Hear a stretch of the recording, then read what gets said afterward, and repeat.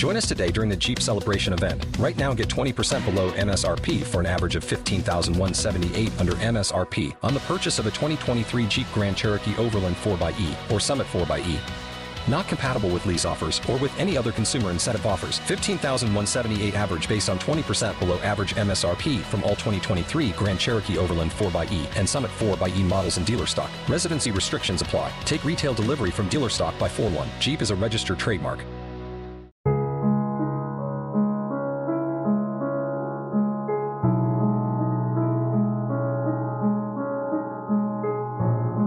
The San Juan Islands are a cluster of small wooded islands off the coast of Washington state, just across the water from Vancouver Island. The westernmost of those small plots of land is San Juan Island itself. It has a population of less than 7,000 residents and has the welcoming feel of a small, quiet town. Seriously, this place is quiet. The most exciting thing most people can think about of their home there is that one of the residents is Lisa Moretti, a retired female WWF wrestler. But on the northern tip of the island, just beyond Roche Harbor and the resort there, is a road that leads into the woods. What is hidden in those trees, away from the prying eyes of tourists and residents alike, is something so unusual, so out of the ordinary and bizarre, that it practically begs for a visit. Traveling down the long dirt road that runs into the heart of the forest like a withered artery will bring you to an iron archway mounted on stone pillars. The words Afterglow Vista are woven into the metalwork. Beyond that, deeper into the woods, is a series of stone stairs that lead up a small hill. And it's the thing on top of that hill that immediately catches the eye of every visitor, without question. It's an open-air rotunda, a ring of tall stone pillars standing on a flat circular limestone base. They're connected at the top by thick Maltese archways, but nothing covers the rotunda itself. Its interior is completely exposed and visible. What's inside? A large, round stone table, surrounded by 6 limestone chairs. Odd, but not creepy, until you realize the purpose this monument serves. It's a tomb. Resting inside each of the chairs are the cremated remains of a human being. I'm Aaron Mahnke, and this is Lore.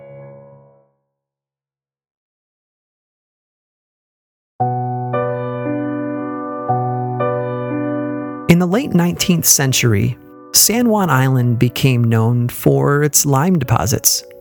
Then, as now, lime was an essential ingredient in important products such as steel, fertilizer, and cement.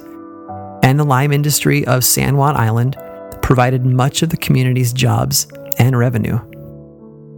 In 1886, a man named John S. McMillan purchased controlling interest in the major lime deposits there, and he eventually developed the industry there to be the largest supplier of lime on the West Coast.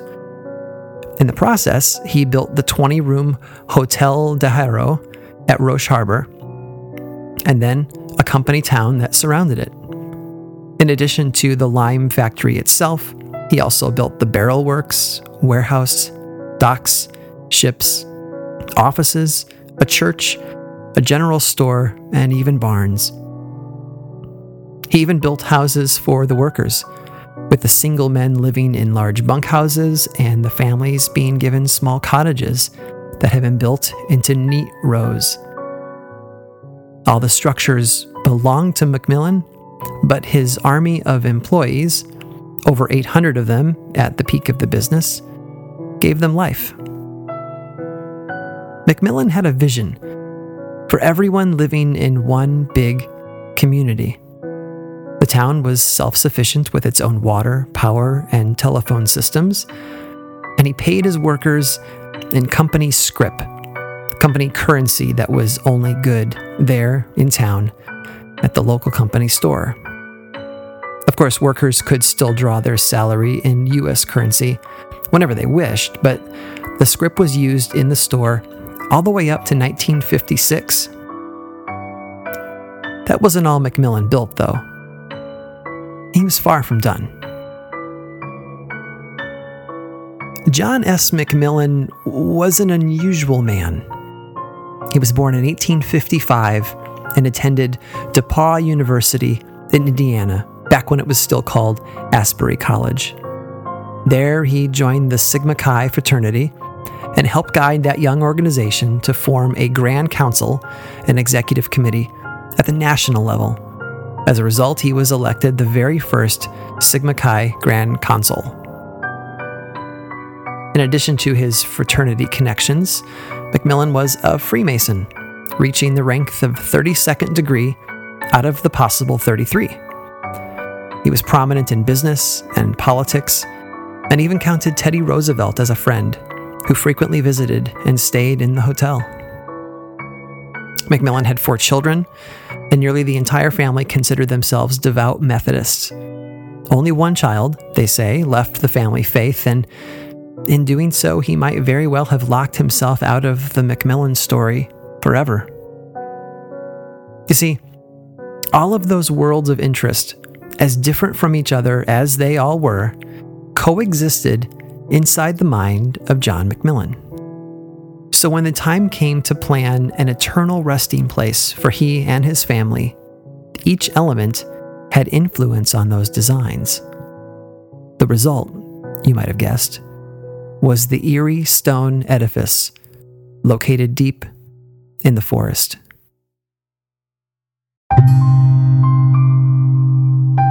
The structure really is a thing to behold. Once you've listened to me talk about it, you'll want to visit some websites to see the true beauty of what McMillan built. When it was first constructed, the forest around it was far less thickly wooded than it is today, and visitors could see Afterglow Beach off to the northwest, perhaps giving the structure its name. It was designed to be a tholos, a circular Mycenaean temple, and was crafted from local limestone and cement. But what's really fascinating is the large number of secret messages and hidden meanings that were built into the structure, some relating to the Knights Templar, and others reflecting McMillan's values as a Methodist. For example, approaching the mausoleum requires traveling up 3 separate sets of stairs, each set having its own meaning. There are 3 steps in the first flight of stairs, and they're said to represent the 3 ages of man. The second set contains 5 steps representing the 5 senses. And the third set contains 7 steps, which stand for the 7 liberal arts and sciences. Around the table are 7 pillars that hold up the arches. Oddly, though, one of the 7 pillars is broken, the westernmost one, but it was done intentionally. Only a small portion can be seen on the base and protruding from the archway above, and this break was said to be a reminder that death never lets us finish our work. There's room around the table for 7 chairs, but the spot that should hold the 7th, the closest to the broken pillar, in fact, is missing. Some say it was never there to begin with, and that it's meant to represent the son who walked away from McMillan's Methodist faith. Depending on who you are, if eternity is a gathering at a table, not finding a seat with your family would be a ruthless punishment indeed. These are all fantastic architectural details, but what's missing from every photograph of the mausoleum is the long list of reported sightings, all of which started sometime in the mid-1950s.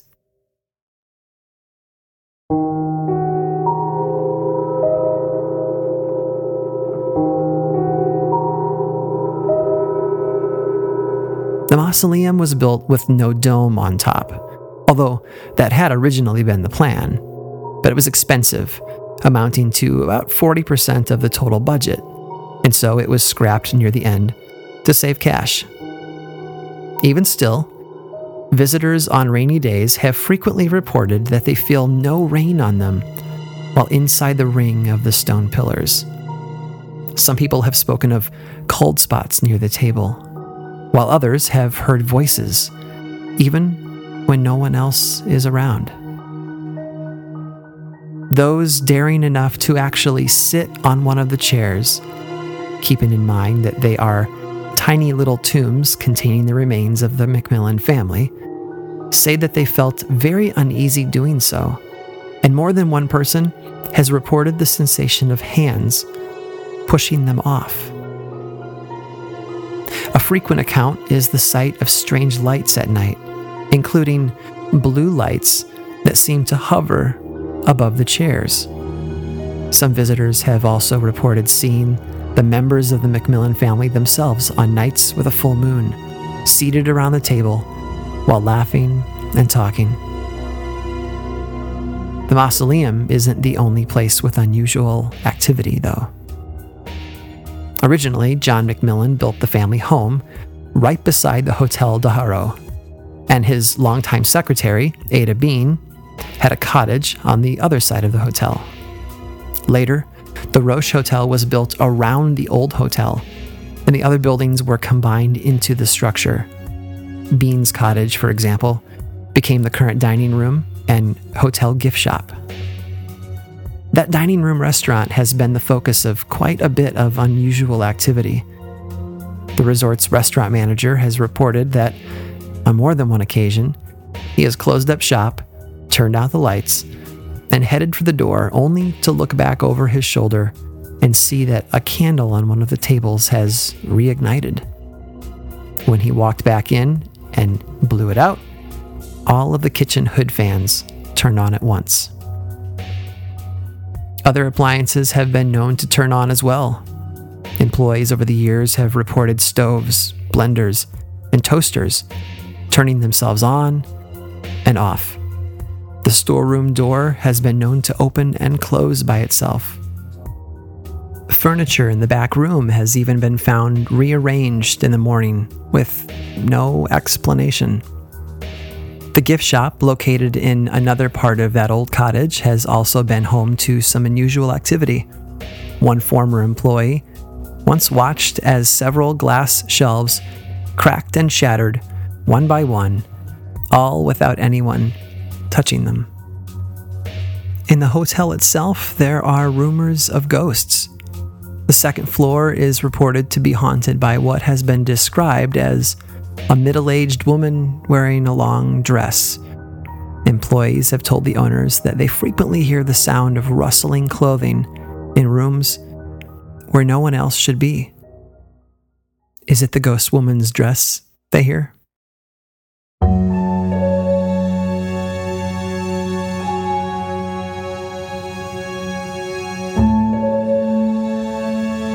It's funny how the people who live around us have a way of making an impression on us. We feel them when they're here, like the gravitational pull of another planet. But sometimes we even feel them when they're gone. They leave memories behind when they go, treasured gifts, belongings, or perhaps a worn spot on a favorite piece of furniture. Ghosts are a concept almost as old as time. The people we love are here for a while, and then they're gone. And humans have always struggled to understand what happens to them after death. Maybe ghost stories are a way for us to grapple with our own loneliness and loss. Perhaps they're our way of bolstering ourselves against our own impending death. We must go somewhere, right? Are we ready? Will we be forgotten? John McMillan believed with all his heart that his life needed to be remembered, and that his body, and those of his family, deserved a resting place equal to their position in life. The Afterglow Vista stands as proof of one man's faith in something beyond the veil. And that light over the limestone seats that some people report to have seen since the 50s? Well, it turns out there just might be an explanation, depending on what you're willing to believe, of course. Remember how the building that houses the hotel's gift shop and dining room used to be the home of Ada Bean, Macmillan's longtime secretary? Well, along with being a key figure in the day-to-day business of the company, she also helped as a governess to the Macmillan children. She was practically part of the family. So when Miss Bean died prior to Macmillan, it was obviously an emotional loss. Rumors persist to this day that her death was suicide, but official records list nothing more than natural causes. Regardless, the family lost someone dear when she passed away. After her death, her body was cremated and placed in a mason jar, and that jar somehow made it onto the mantle in the office of Paul Macmillan, John's youngest son. It wasn't until the mid-1950s that the resort manager learned from Paul, still alive and working for the company, that she was there. And that's when they moved her. Where did they take her remains? Why, to join the others, of course. Her ashes were added to the copper urn in one of the seats around the stone table in the mausoleum, putting her back where she belonged, among friends as dear to her as family. But Miss Bean might not have been too pleased about that decision. Perhaps after looking over the family and estate for all those years, being moved to the cold, dark tomb didn't settle well with her. It was only after the move that people began to see lights and hear voices.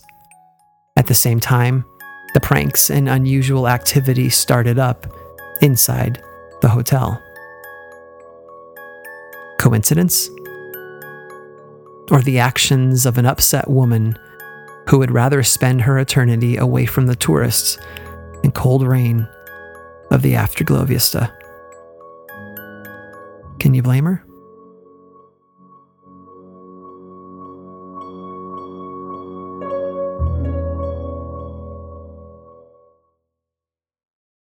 This episode was made possible by Audible. Audible is the home of storytelling and your premium destination for thrilling audio entertainment. Choose from thousands of titles you can't hear anywhere else and embrace the sinister, breathtaking, and shocking tales that will have you on the edge of your seat, especially with brand new exclusive thrillers from best-selling authors who are guaranteed to keep you gripped. Audible's extensive library of audiobooks brings thrillers to life using captivating sound design, eerie soundscapes, and dynamic performances. If you love a good folklore-driven supernatural thriller, I cannot say enough good things about Black River Orchard by Chuck Wendig. The audiobook narration is so dang good, and the story is like an evil hybrid of Johnny Appleseed and The Shining, which is probably why it's been nominated for a Stoker Award this year. Really, you have got to check it out. Audible members can choose one title a month to keep from the entire catalog, plus the Audible app makes it easy to listen anytime, and as an Audible member, you get full access to a growing selection of included audiobooks, Audible originals, and podcasts. Right now, new members can try Audible for free for 30 days.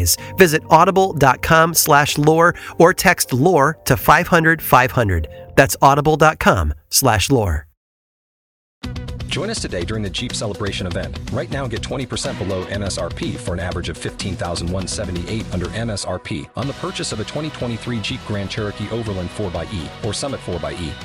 Not compatible with lease offers or with any other consumer incentive offers. $15,178 average based on 20% below average MSRP from all 2023 Grand Cherokee Overland 4xE and Summit 4xE models in dealer stock. Residency restrictions apply. Take retail delivery from dealer stock by 4/1. Jeep is a registered trademark. This episode of Lore was researched, written, and produced by me, Aaron Mahnke.